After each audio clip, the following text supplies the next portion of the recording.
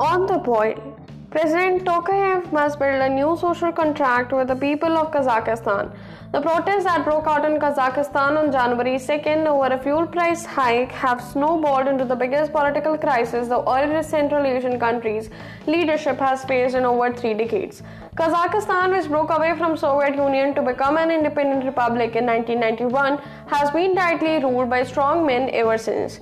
Nursultan Nazarbayev, the country's powerful leader, stepped down as a president in 2019 but retained an outside influence over the government of this cherry-picked successor, Kassym-Jomart Tokayev.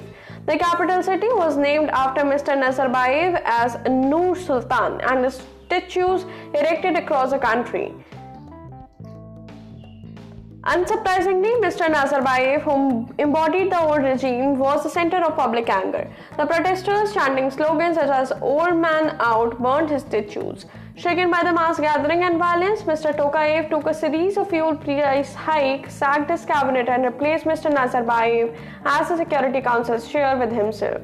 He has also requested the Russia-led Collective Security Treaty Organization for help. Availing Vladimir Putin, the Russian president, quickly dispatched troops. Not many had foreseen a crisis of this proportion coming, but Kazakhstan has witnessed growing labor and ethnic unrest in recent years. Despite its oil wealth, low salaries and poor working conditions have always been issues, many hoped that Mr. Tokayev would bring in change.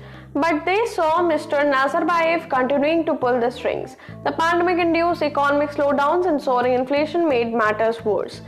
Public resentment was building up against the ruling elite over the years, and the fuel price hike did not just light the fuse, triggering protests first in Zanahuin, a city in the western Mangistau region that had seen unrest in the recent past. It spread to other parts of the country quickly, especially to Almaty, the largest city, where the mob stormed the mayor's office. The protesters, emboldened by the concession the regime has made, now demand political reforms. For Mr. Tokayev, this is the biggest crisis of his presidency, but also an opportunity. It is a crisis because in a country where the public was taught to adulate their rulers, the violent clashes raised both political and security challenges to the ruling elite. On the other side, it is an opportunity for the president to come out of the shadows of the old regime. The outcome of the current crisis would largely depend on the choices he would make. Dealing with the protest only through force, including with help from Russia, the Belarus model would not resolve the underlying issues.